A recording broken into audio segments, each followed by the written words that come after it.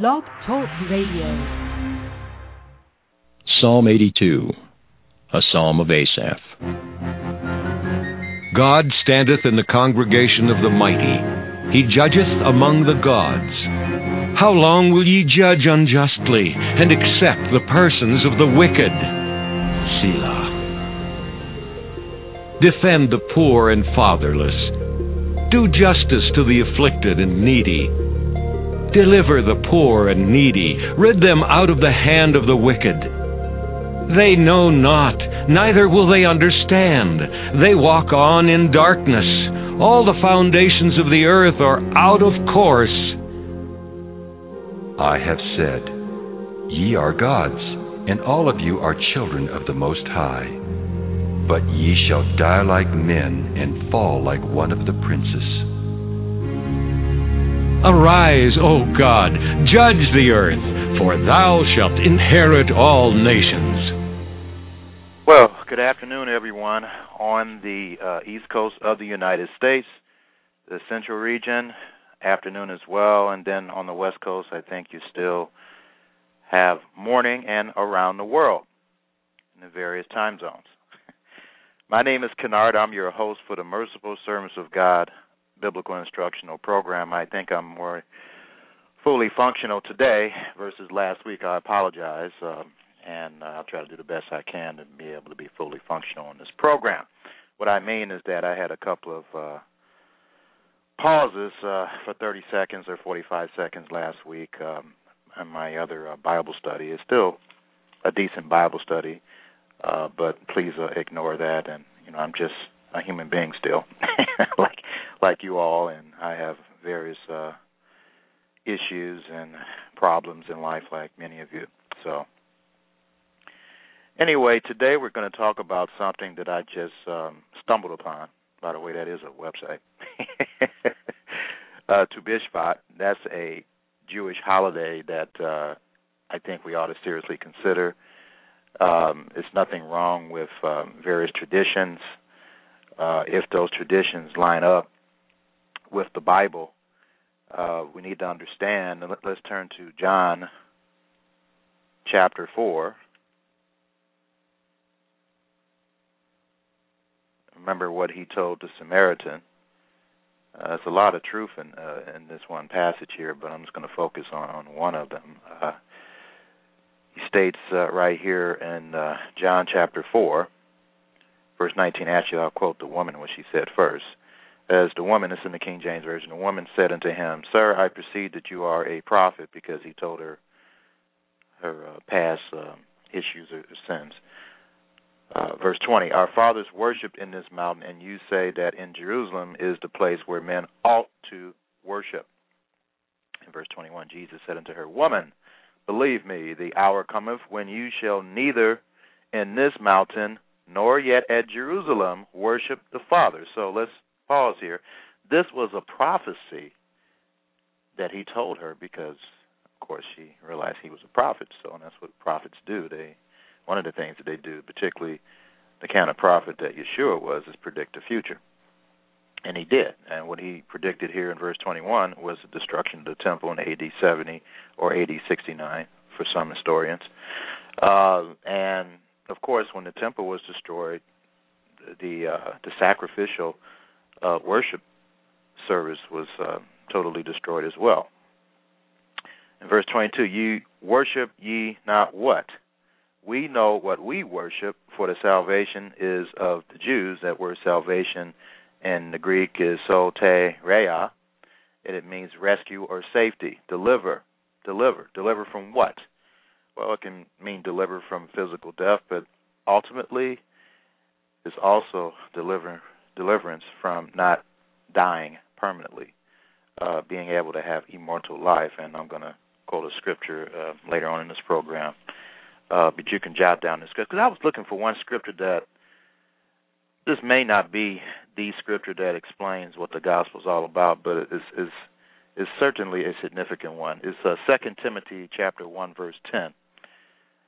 We can go to that here. Just pause, and I'll just read it to you as I go to it. And then we go back to John chapter 4, verse 22. So let's go to hold your place there in John 4, verse 22, and let's go to 2 Timothy 1, verse 10. 2 Timothy 1, verse 10. And for those who want to call in, could you give me about at least 10 minutes before the end of the program? You can call in. And the call-in number is 347-945-7525. That's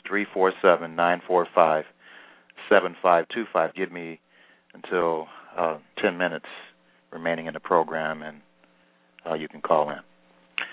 All right. 2 Timothy chapter 1, verse 10 states this, and this is in the King James, but is now made manifest by the appearing of our Savior, Jesus Christ. In the King James it has Jesus Christ, but the Hebraic way of saying it is Yeshua, Messiah. Christ means Messiah. And Jesus in Hebrew is Yeshua or Yahshua for some people, who have abolished death. All right, so, but is now made manifest by the appearing of our Savior, Jesus Christ, who have abolished death. So that's the reason why he ultimately came, ladies and gentlemen, to abolish death. Because if he didn't come, death would still rule over us. But because he came and died for humanity, he took upon the death penalty on his own back. As Isaiah 53 clearly states, all of our sins he put on his back. That caused the death penalty, and have brought life and immortality to light. And that word light in the original Greek means photizo, and it means to shed rays, to shine, to brighten up. So he added more understanding or he brought to light immortality through what? The gospel. So again, the gospel is the good news of Yeshua dying for humanity, removing the death penalty from humanity, and giving humanity the opportunity to have life and immortality through the gospel, the good news. So this is a very powerful scripture that really defines in a summary fashion what the gospel is all about. Of course, the gospel involves the following. Let's turn to Ephesians chapter 5. Why do we marry? Well, I covered that last week. But why did God set up the institution of marriage? Of course, to create other human beings, but there's another purpose for it. And in Ephesians 5, verse 31, it says, "For this cause shall a man leave his father and mother, and shall be joined unto his wife, and the two shall be one flesh." That means unity. Hebraic understanding, echad, which is found in the Shema. The Shema, for those who are listening to me for the first time, is a good Jewish tradition of going over Deuteronomy chapter 6. Well, let's hold your place in Ephesians 5, verse 31, and we'll go there. Deuteronomy chapter 6, starting in verse 4. It says, here in Hebraic understanding of here means to understand, O Israel. Now, I have to always include my disclaimer for those especially who have listening to me for the first time about Israel. Israel, ladies and gentlemen, is not always the Jews when you see Israel in the Bible. Israel is also referring to those 10 lost tribes who the great Torah scholar Rashi states will be discovered and brought back to the land of Israel in the end times. Those 10 lost tribes aren't lost for those who know, and it won't be lost to you right now if you're listening to me and if you go prove what I tell you. Those 10 lost tribes consist today of the United States, the countries in northwestern Europe, including the British Commonwealth, Canada, New Zealand, South Africa, Australia, and those who believe in Yeshua Messiah as the King of Israel. If you submit to any king, you have to submit by their laws. And, of course, the king of Israel has rules and regulations for his subjects to follow. So anyway, understand, O Israel, the Lord our God is one Lord, and you can prove what I just told you by going to britam.org, britam.org, and looking at your Davidi's website. It's very comprehensive, very detailed and specific. He has proof biblically.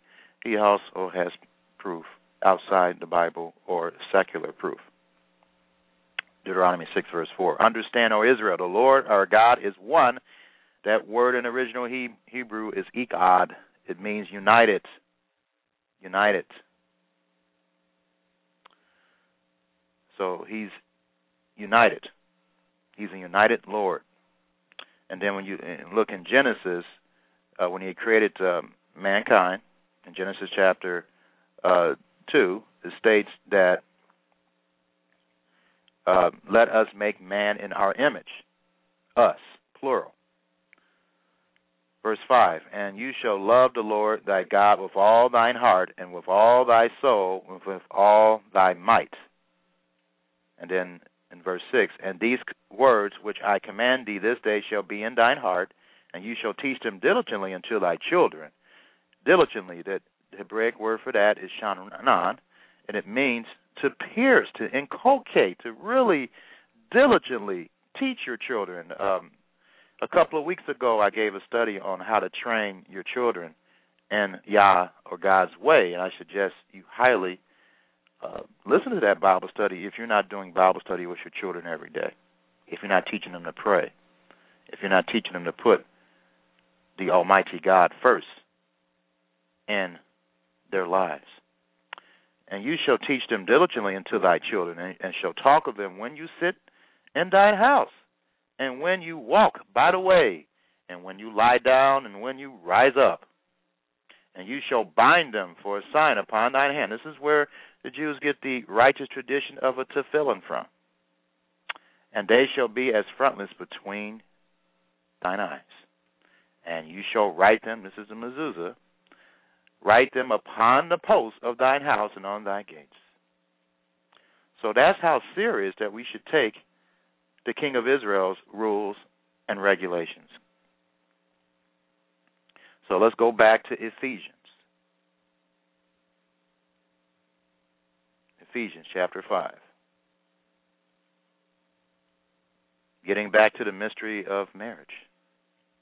Ephesians 5, verse 31. For this cause shall a man leave his father and mother, and shall be joined unto his wife, and they two shall be one flesh. Verse 32, the mystery. This is a great mystery. But it will not be a mystery for you anymore. But I speak concerning Christ and the church, meaning it won't be a mystery for those who have never heard this before, if you're listening and if you're understanding. This is a great mystery, but I speak concerning Christ and the church. Christ is the husband of the assembly. What is the assembly? The assembly are the people who believe in him, and they show it by what they do, not by lip service. So, the gospel is about that as well. It's a love story. It's about our husband, Yeshua Messiah, and the bride, his wife, those who believe in him. So the good news is about that as well. If you are listening to me, if you're understanding what I'm saying, then he's calling you to be his bride, the first fruits. Ephesians 5, verse 33. Nevertheless, let every one of you in particular so love his wife, even as himself. And the wife, see that she revere her husband. Now, you can look at this two ways. Two different interpretations. They're both correct. If you're in a literal marriage, then this applies to the husband and the wife. The wife should revere her husband. That word revere in the original Greek is phobeo, phobeo, and it means to frighten, to be alarmed, to be in awe of. That's a better, to be in awe of. So a wife should be in awe of her husband, not worship her husband, but admire her husband, look up to her husband for leadership and guidance and strength. Well, if you're not married, and if you're a woman, you should look at the Messiah the same way, and a man. It doesn't make a difference because a man or a woman, spiritually, is the bride. So we ought to look at our husband the same way as a wife should look toward her husband. And we ought to look toward Yeshua, that's what I mean, as our spiritual husband. And many people understand that, and unfortunately, a significant amount of wives that don't know any better, they don't revere their husbands because they haven't been taught how to do it. And getting back, let me talk about the husbands now, because husbands aren't perfect either. And it says that we should love our wife even as ourselves. And we have to learn how to do that. We, as husbands, have to learn how to love our wives as we love ourselves. And Yeshua definitely has proven that he loves mankind, especially his wife, as himself, because he laid down his life not only for mankind, but also for his wife. So the gospel, the good news, is also about the bride, which is the church, the assembly, and the husband. And once they become married, which is revealed in Revelation chapter 19, I went over that last week, we will go as husband and wife in the spiritual sense that we don't quite understand yet, and we will produce children the same way that children are being produced, sons of God are being produced right now through the Holy Spirit. So that's really the picture of the gospel, and hopefully I have enough time to go into more detail about the elements of the gospel. Perhaps I'll give another Bible study. Well, I will. I'll give another. I don't know if it's going to be next week, but I'll give a Bible study on what is the good news, and what does it consist of? Because it definitely is. It's not just the love relationship between Yeshua and the assembly. Is a lot more than that, and the Bible reveals that. But it's good news, and we all need good news. We all need good news. And that's what this whole Bible is about. Sure, it has bad news, but the bad news leads to good news. Everything's going to be okay in the end. I know many of us have heard that. Everything's going to be okay. And it is. Everything's going to be okay in the end. But Yah, or God, wants to minimize as much suffering as possible for all of mankind and individually. And you can do that by learning how to obey all the commandments of God to the best of your ability. Now let's turn back to John chapter 4. Verse 22 in the King James. You worship ye know not what. What we know, what we worship. We know what we worship. That's what Yeshua was stating here. For salvation is of the Jews, or Judaism. Doesn't mean it's perfect, but it has a lot of truth in it. Verse 23, but the hour comes, and now is, when the true worshipers, the true, not the false, the true worshipers shall worship the Father in spirit and in truth. Spirit meaning you won't be able to go to Jerusalem to keep the Feast of Tabernacles exactly the way they did it back then, but you'll do the best that you can if you can afford to go to Jerusalem. If you can't, you'll do it in the spiritual way where you live at. And that's what's being done today. So this is a prophecy that has been fulfilled, and it's being fulfilled as I speak. And in truth, what is truth? Psalm 119, verse 142. Truth is the instruction of the Torah, which is translated law in the King James, the instructions of Yah, or Elohim, or Yahweh, or Yehovah. For the Father seeketh such to worship him. Now, verse 24, God is a spirit, and they that worship him must worship him in spirit and in truth. In spirit and in truth. So this is a very important scripture to understand, and let's turn to Romans chapter 1 so you understand the importance of the Jews. I love the Jews, and there's a lot of truth in what they teach, but there's some error as well.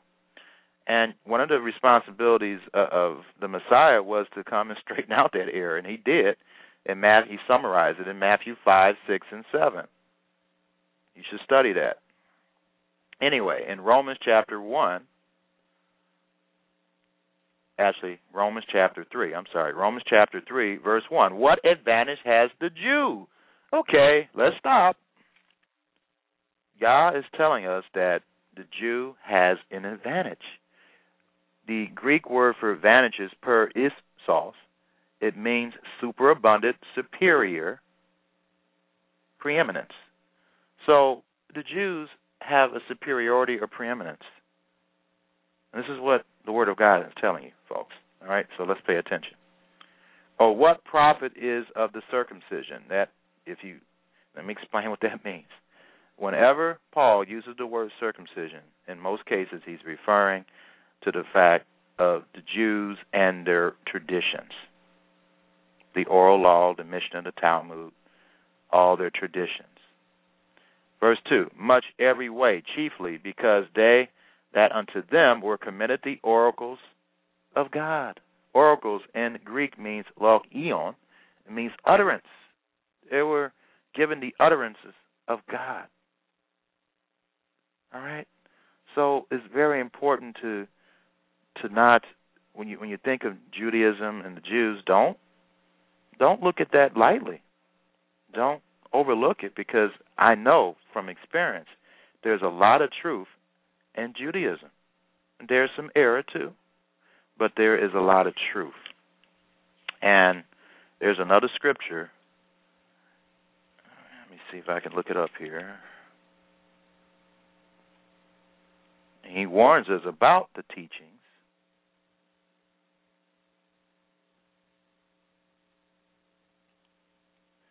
And Matthew 16, verse 11.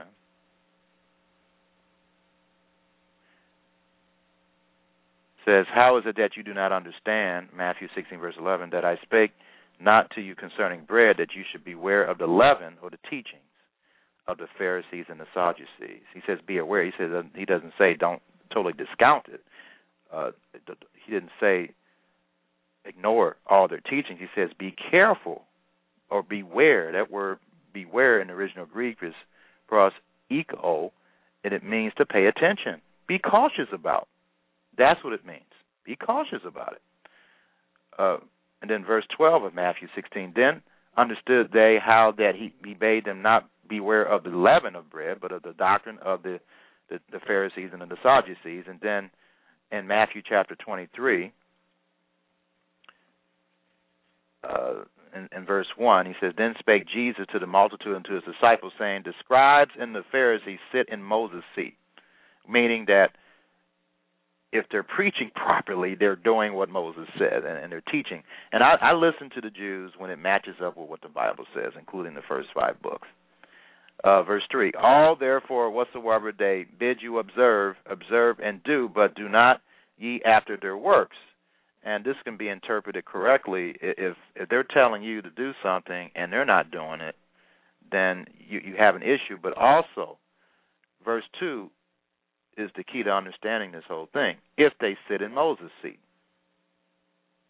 All right? If they don't sit in Moses' seat, and if they're not preaching what Moses would preach or teach, then you don't believe them. So you have to be aware of their teachings. All right? And you must do what the Bereans did in Acts chapter 17. Acts chapter 17. And this just doesn't apply to rabbis. It applies to people like myself or anyone else who is teaching out of the Bible. Acts 17, verse 11. These were more noble than those in Thessalonica, in that they received the word with all readiness of mind. You should receive, that's the kind of attitude you ought to have when you study the Bible. It shouldn't be, oh, I got to study the Bible. No, you ought to study the Bible with readiness of mind. That Greek word is pro-omia, and it means readiness, being ready, willing. And search the scriptures daily, whether those things were so. And then you look above this, it's talking about what they were learning through Shaul, Paul. So that's very important to understand as well. So I wanted to go over a little world news here before I get into the Bible study of Tu Bishvat. And let's check www.watch.org. It says the Supreme Court, and you can go with me if you want here, watch.org, watch.org.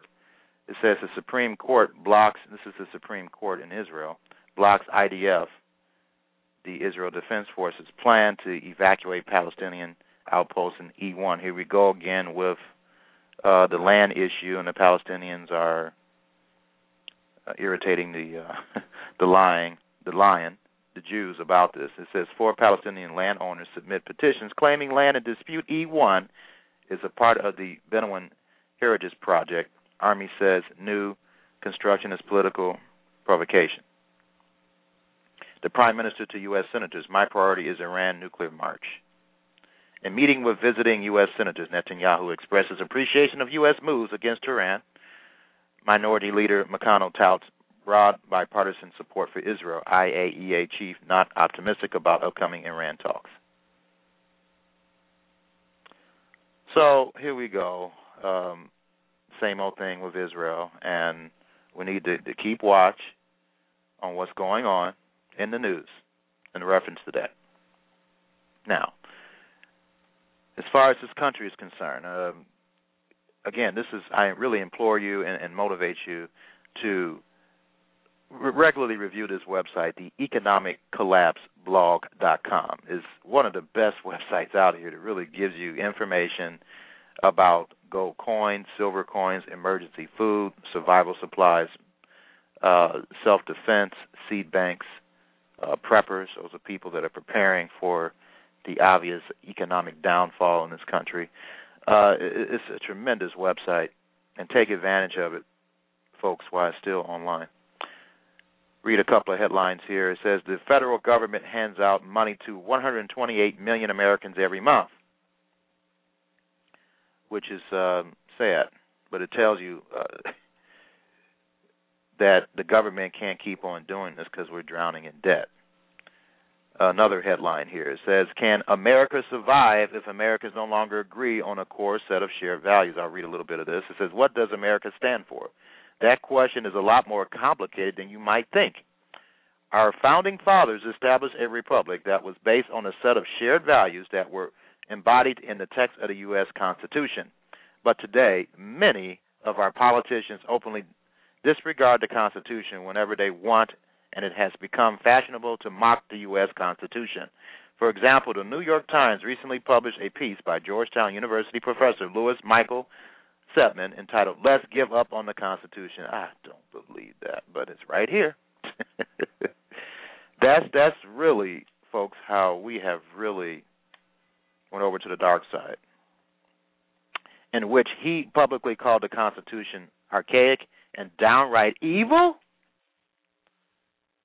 Oh, this is just terrible. This is a man that has been teaching constitutional law to the next generation of lawyers at one of the top universities in the nation for nearly 40 years. Unfortunately, Setman is not an aberration. The truth is that law schools all over America are absolutely packed with professors that teach that we should consider the U.S. Constitution a living, breathing document that must evolve as society evolves. Here we go with the false doctrine of evolution influencing our law, a law-abiding Constitution, and how we think about law. Anyway, they also teach that when we find something in the Constitution that does not work for us today, that we should just ignore it. it's kind of like our attitude about the Bible. If it's something in the Bible that we don't like, we just ignore it, right? In fact, in his New York Times article, Setman insists that constitutional disobedience is as old as the Republic. But if we can just ignore the U.S. Constitution whenever we want, where does that leave us? Should we be able to ignore all laws when they are not convenient for us? And that's what we're doing. And it reminds me of a prophecy in Romans chapter 10 and also in Hosea, but I'll just read it in the New Testament or the Apostolic Scriptures. In Romans chapter 10, verse 1, Brethren, my heart's desire and prayer to God for Israel is this, that they might be saved. Verse 2, for I bear them record that they have a zeal of God. And yes, we do. We have our Protestant churches. We have our Jewish synagogues. We have all kinds of zeal for God. And we have our Muslim temples and so forth, but not according to knowledge. Not according to knowledge. For they being ignorant of God's righteousness. Ignorant means you just don't know. That Greek word is got agnoio, and it means not to know, don't understand. So they don't understand God's righteousness. Righteousness, Psalm 119, 172, has something to do with the commandments. It is the commandments, all the teachings and doctrines of Elohim, and going about to establish their own righteousness. What did I just read? We're establishing our own. Hey, forget about the Constitution, which has had everything to do with the Bible. Many people don't know that. To establish their own righteousness, have not submitted themselves into the righteousness of God. That's a prophecy, folks. That's definitely being done as I speak. It has been done for a long time, unfortunately. Okay, so I can't continue to read all the rest of these headlines and the article content. You can go and look at that if you want, because I have like 27 minutes left here. I have to get to the Bible study about Tu Bishvat. So, for those who received my newsletter, you did get some information about it, but I'm just going to basically highlight what I wrote in the newsletter. So, what is the importance of the 7 species in reference to the health of mankind? And this is what Tu Bishvat is all about. Let's read that in Deuteronomy chapter 8, verse 8. Deuteronomy 8, verse 8 says, a land of wheat and barley and vines and fig trees and pomegranates, a land of oil, olive, and honey. So those are the 7 species: wheat, barley, vines, which is grapes, fig trees, pomegranates, olive oil, and honey. Now, the above or the 7 species are good for the health of your body and helps prevent the common diseases of mankind, which is heart disease, cancer, and diabetes. And for those who received my newsletter, I included a link to Tu Bishvat and healing, and it's a nice little video, and also there's a PDF document you can download and print out that will go into detail of those species and what they do for you. But my Maimonides, who was a great Torah scholar, stated the following in his Mishnah Torah, which is an interpretation of his interpretation of the Mishnah, the Judaism or the Jewish oral law, written down, chapter 4, law 1. It says, he states here, a healthy and complete body is of the ways of God, for it is impossible to understand or know anything regarding the knowledge of the Creator when a person is sick. I wouldn't say it's impossible, but it's very difficult. Therefore, a person must distance himself from anything that destroys the body and conduct himself towards things that recuperate and strengthen it. Now, I totally agree on that one. It says, therefore, a person must distance himself from anything that destroys the body and conduct himself towards things that recuperate and strengthen it. All right, so that's important to understand. Now, another thing to understand is that there are 4 New Years, according to Judaism. The one that we're concerned about is the one on the 1st of Shevat, the New Year for the tree, which occurs on, actually, there were two different, the School of Shammai, which was a faction of Judaism during the first century, ruled that on the first of Shavat they should do it, and then the house of Hillel said on the 15th. So, but it was determined that on the 15th of Shavat that they would celebrate Tu Bishvat. All right, so the New Year for the tree. So that's what this is all about, Tu Bishvat, the New Year for the tree. And the other New Years, on the 1st of Nisan is the New Year for the kings and for the festivals. On the 1st of Elul, the New Year for the tithing of animals. And the 1st of Nisan is between March and April.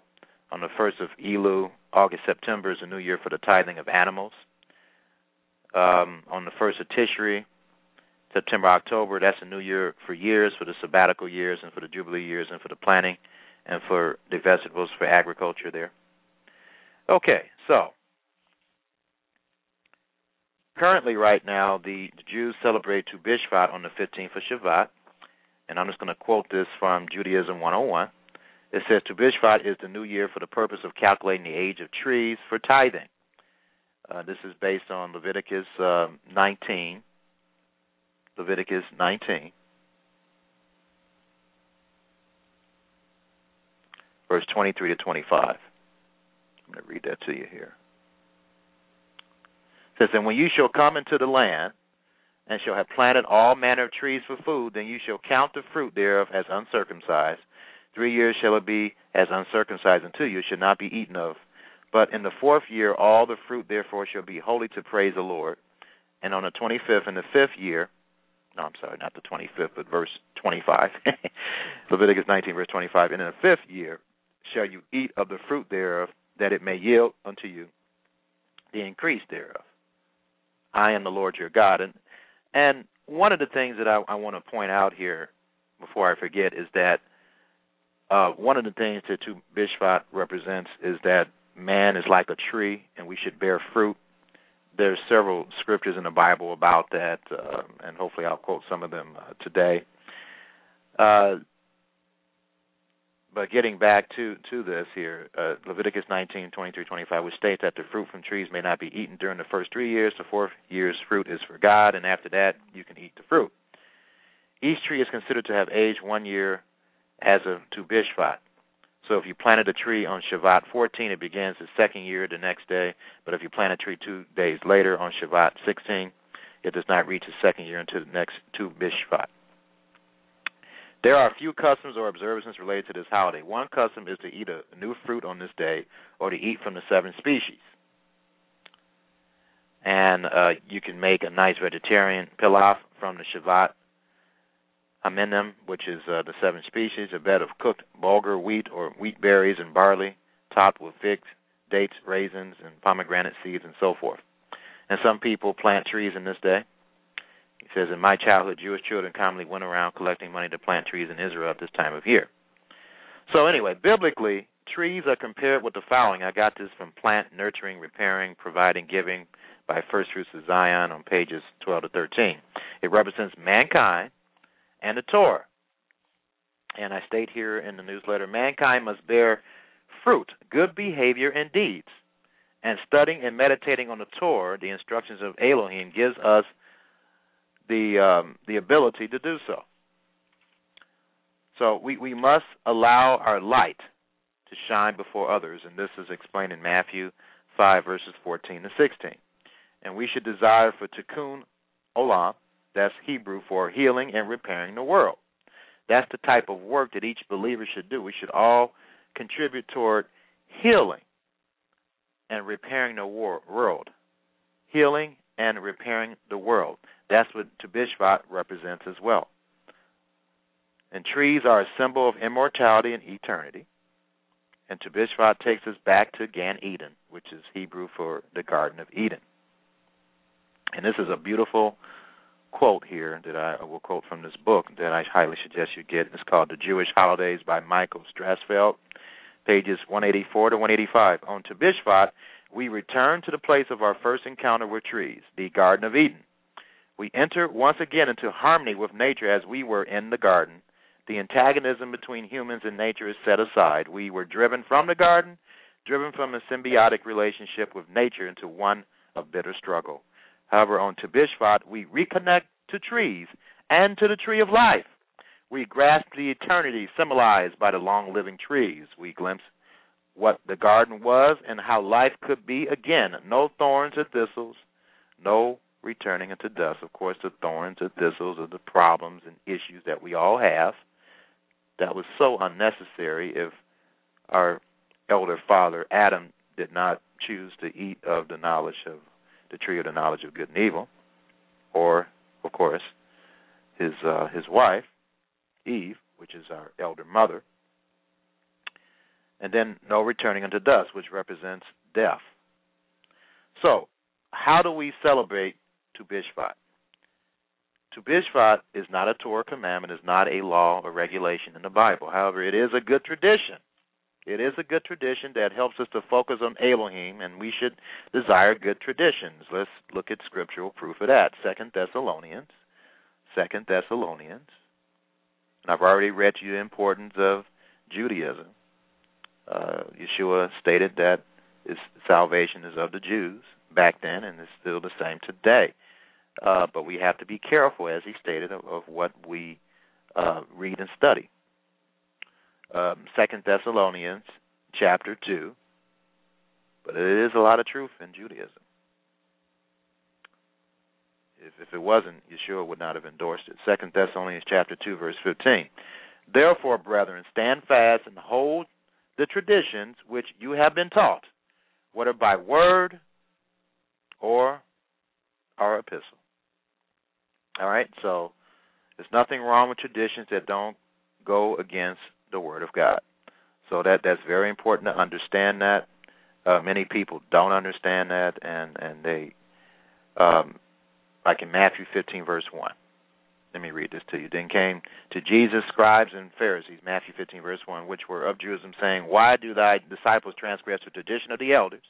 For they wash not their hands when they eat bread. Now, this tradition is not in the Bible, but it makes void the law of Elohim. And it's a problem. That's why I don't do it. Verse 3, but he answered and said unto them, Why do you also transgress the commandment of God by your tradition? So if any tradition transgresses the law or influences you not to obey the teachings and doctrines and laws of God, then you don't do it. So that's the key. So in verse 9 of this chapter, he says, But in vain do they worship me, teaching for doctrines the commandments of men. And he doesn't want you doing that. He doesn't want you doing that. So if there's anything, any tradition, whether it's Judaic tradition or any other tradition that encourages you not to obey or believe the words of God, then you are not, you should not carry on that tradition. Okay, so on the Jewish calendar, Tu Bishvat is the 26th of January of this year on a Shabbat, and on the biblical calendar, Tu Bishvat is estimated to be on the 28th of January. So I say that because I know some people listening to me, they go by the Jewish calendar still, and some other people that listen to me go by the new moon calendar. So this is how we celebrate this day, Tu Bishvat. You can plant trees in the land of Israel. If you go to my newsletter at the end of this program by going to my website, www.mercifulservantsofgod.com, I include a website that you can do this if you want to plant trees in the land of Israel. Nurture, you can repot house plants that need it, and to nurture the green and living things in your environment. I got this information also from First Fruits of Zion, excellent booklet on Tu Bishvat. It's called Plant, Nurturing, Repairing, Providing, Giving, pages 27 to 30. Meditate. Read and meditate on the Psalms of Ascent, which is Psalms 120 to 134. Provide a Tu Bishvat Seder, and that is similar to the Passover Seder with the exception it's all full of fruits.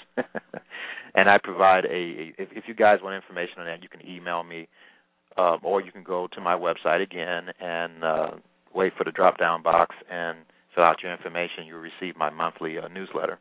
And it will provide the current newsletter for January and a link to how to have a Tu Bishvat Seder. Eat. You take time, of course, to eat from the 7 species. Remember to give to the poor and those in need. Tu Bishvat is a good time to review or renew any monthly giving commitments you made the previous year or to make new monthly commitments. Make an attempt to repair any relationships that have been shattered.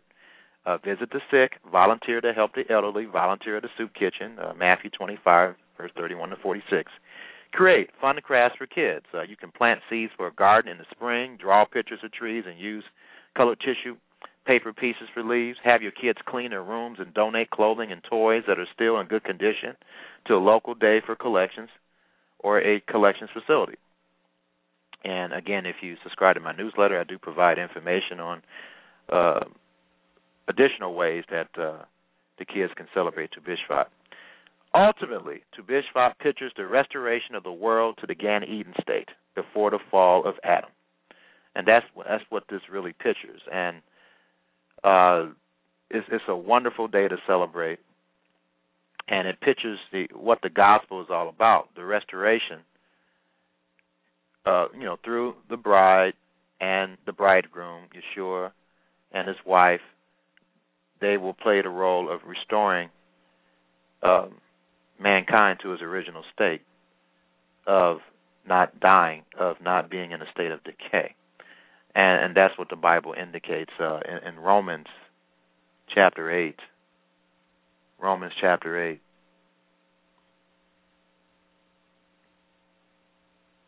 Verse 16, the Spirit itself bears witness with our spirit that we are the children of God, and if children, then heirs, heirs of God and joint heirs with Christ, if so be that we suffer with him. That's the husband and wife relationship. We're joint heirs with Christ, that we suffer him, that we may also be glorified together. For I reckon that the sufferings of this present time are not worthy to be compared with the glory which shall be revealed in us. Verse 19, let me read this because I don't like when it says creature, that means creation. The creation waits, in the complete Jewish Bible version, verse 19, the creation waits eagerly for the sons of God to be revealed. The sons of God is the wife of Yeshua. Verse 20, for the creation was made subject to frustration, not willingly, but because of the one who subjected it, but it was given a reliable hope. Verse 21, that it too would be set free from its bondage to decay, and that's the universe. You see all these planets, and it's like there was some kind of battle or some kind of destruction that went on. But anyway, it's in a state of decay, and it states here in verse 21 that it would be set free from its bondage to decay and would enjoy the freedom accompanying the glory that God's children will have. We know that until now the whole creation has been groaning as with the pains of childhood, and not only it, but we ourselves who have the first fruits of the Spirit groan inwardly as we continue waiting eagerly to be made sons, that is, to have our whole bodies redeemed and set free. It was in this hope that we were saved. All right, so that's the important thing to understand here, ladies and gentlemen, that the Bible reveals, and let me read it in the trusty King James here. It says, because the creation itself also shall be delivered from the bondage of corruption into the glorious liberty of the children of God. So we have something to do with the creation, which is in a state of decay right now, to not be in a state of decay. That's what the gospel is about as well. It's in a state of corruption right now. Death entered the world through one man, Adam. The last Adam, the reverse is happening. We're getting back to the Gan Eden state through the Messiah. That's what this is all about. And one of the ways that we're going to have to do that, we have to bear fruit, and we have to understand that if we don't bear fruit, we won't be a part of any of this. And in Luke chapter 3, it's pretty plain here, verse 7. Then he said, this is Yohanan the Immerser, verse 7. Then said he to the multitude that came forth to be baptized or immersed of him, O generation of vipers, who have warned you to flee from the wrath to come? Verse 8, bring forth therefore fruits worthy of repentance. Okay, the picture of us being a tree. Fruits, Tu Bishvat. Bring forth therefore fruits worthy of repentance, and begin not to say within yourselves, we have Abraham to our father, for I say unto you that God is able of these stones to raise up children to Abraham. And now also the axe is laid unto the root of the trees. Here we go again, to Bish Vat, that picture. Every tree, therefore, which bringeth not forth good fruit is hewn down and cast into the fire. Verse 10, and the people asked him, saying, what shall we do then? And I don't blame him. I'll be asking the same thing, because I don't want to be cast into the fire. Verse 11, he answered and said to them, he that has 2 coats, let him impart to him that have none, and he that have meat, let him do likewise. So we got to do something. Verse 12, then came also publicans or tax collectors to be immersed, and he said unto them, Master, what shall we do? And he said unto them, exact no more than that which is appointed to you. We need to have Yohanan go to Congress or the president and say this about our taxes. But anyway, verse 14. And the soldiers likewise demanded of him, saying, what shall we do? And he said to him, do violence to no man, neither accuse any falsely, and be content with your wages. Be content. Don't greedily desire something to the point of damaging your family. There's nothing wrong with trying to improve, but if you're just not ever satisfied with the money you're making, that's a problem. Unless, of course, you're working at McDonald's and can't support your family, it's different. But if you're making a decent amount of money, it's like, oh, I want more. Oh, I want more. That's what he's talking about. So we can't have that type of attitude, ladies and gentlemen. Okay. Let's understand something. In Mark chapter 1, verse 15, he stated, the time is fulfilled and the kingdom of God is at hand. Repent and believe the gospel. And the gospel is all about the kingdom of God. In verse 14, now after that John was put in prison, Jesus, in the King James Version, came into Galilee preaching the gospel of what? The good news of the kingdom of God.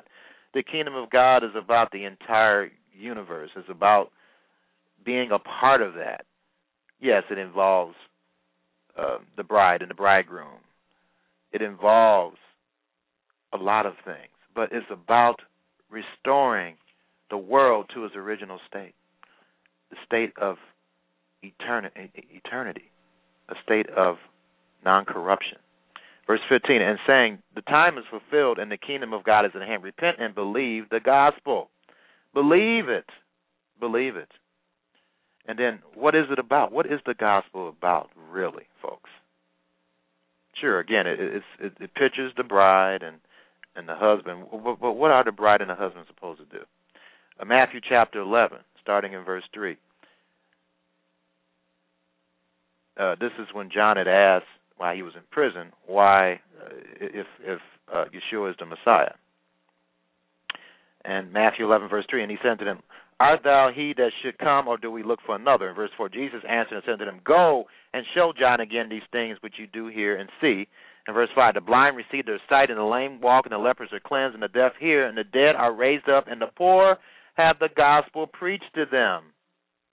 Okay, so that's what we should be individually doing. We should be helping people. We should be giving the blind sight to see, and the lame walk, the lepers cleanse, the deaf hear, the dead are raised up, and because he did state in John 14 verse 12. Let me just turn here real quick, and this is not a lie here. He can't lie. He says, verily, verily, I say unto you, he that believes on me, the works that I do, shall he do also, and greater works than these shall he do, because I go unto the Father.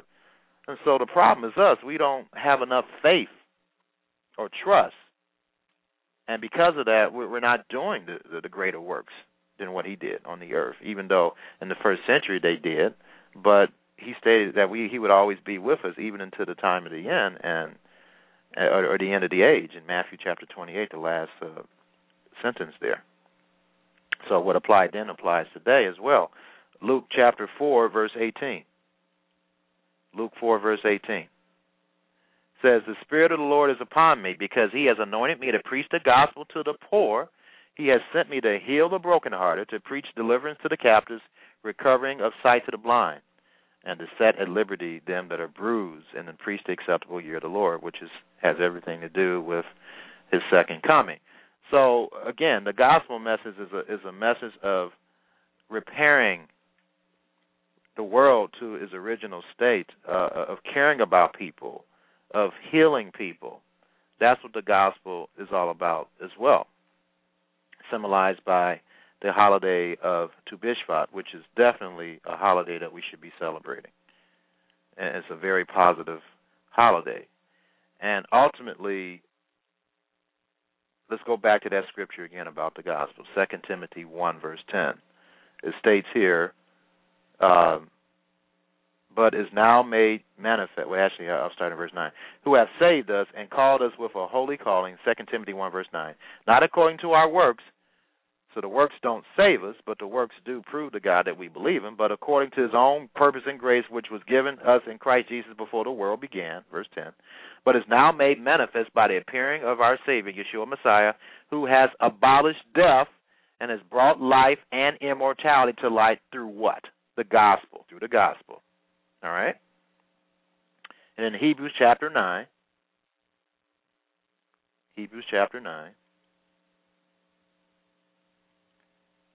starting in verse 11. But Christ, being come a high priest of good things to come by a greater and more perfect tabernacle, not made with hands, that is to say, not of this building. Verse 12, neither by the blood of goats and calves, but by His own blood He entered in once into the holy place. He didn't enter in the holy place on the earth, but the holy place in heaven, having obtained eternal redemption for us. So He obtained eternal life for us, ladies and gentlemen, by His shed blood. Okay? And verse 13, for if the blood of bulls and goats and the ashes of an heifer sprinkling the unclean sanctified to the purifying of the flesh, so that's all that it did. It purified the flesh to be able to be in the presence of Yah. It did not take away sins. Verse 14, how much more shall the blood of Christ, who through the eternal Spirit offered Himself without spot to God, to purge your conscience or your mind from dead works, to serve the living God. That's why He died, to give us the ability through the Holy Spirit, which is explained in John chapter 14, the Comforter, to give us the ability to keep the commandments so that we can purge wickedness, the thought of wickedness, this evilness from our minds. That can only be done through the Holy Spirit. It could not be done through the sacrifices and offerings. And Hebrews chapter 10, verse 1 says, for the law having a shadow of good things to come, or the Torah,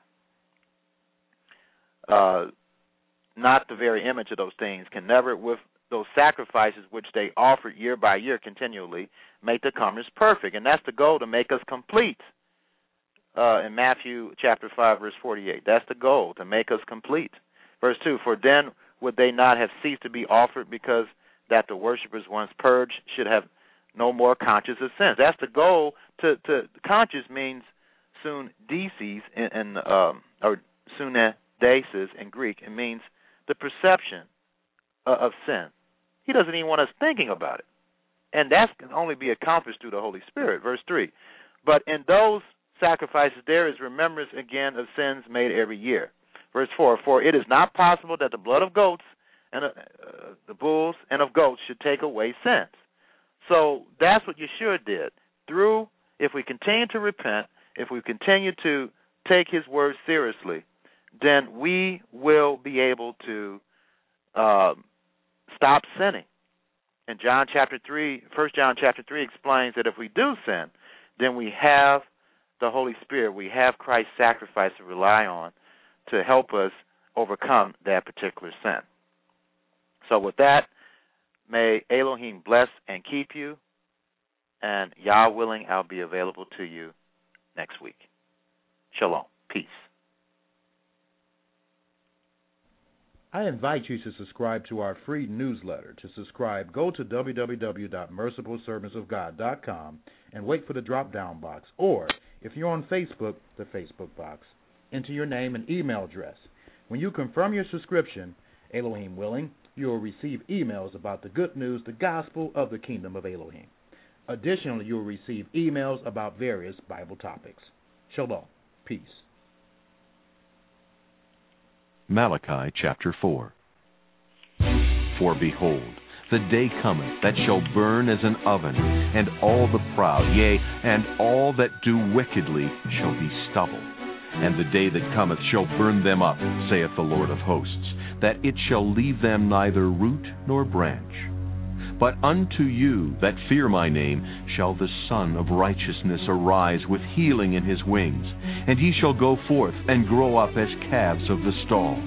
And ye shall tread down the wicked, for they shall be ashes under the soles of your feet in the day that I shall do this, saith the Lord of hosts.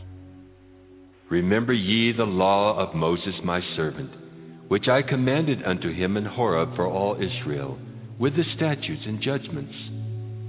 Behold, I will send you Elijah the prophet before the coming of the great and dreadful day of the Lord. And he shall turn the heart of the fathers to the children, and the heart of the children to their fathers, lest I come and smite the earth with a curse.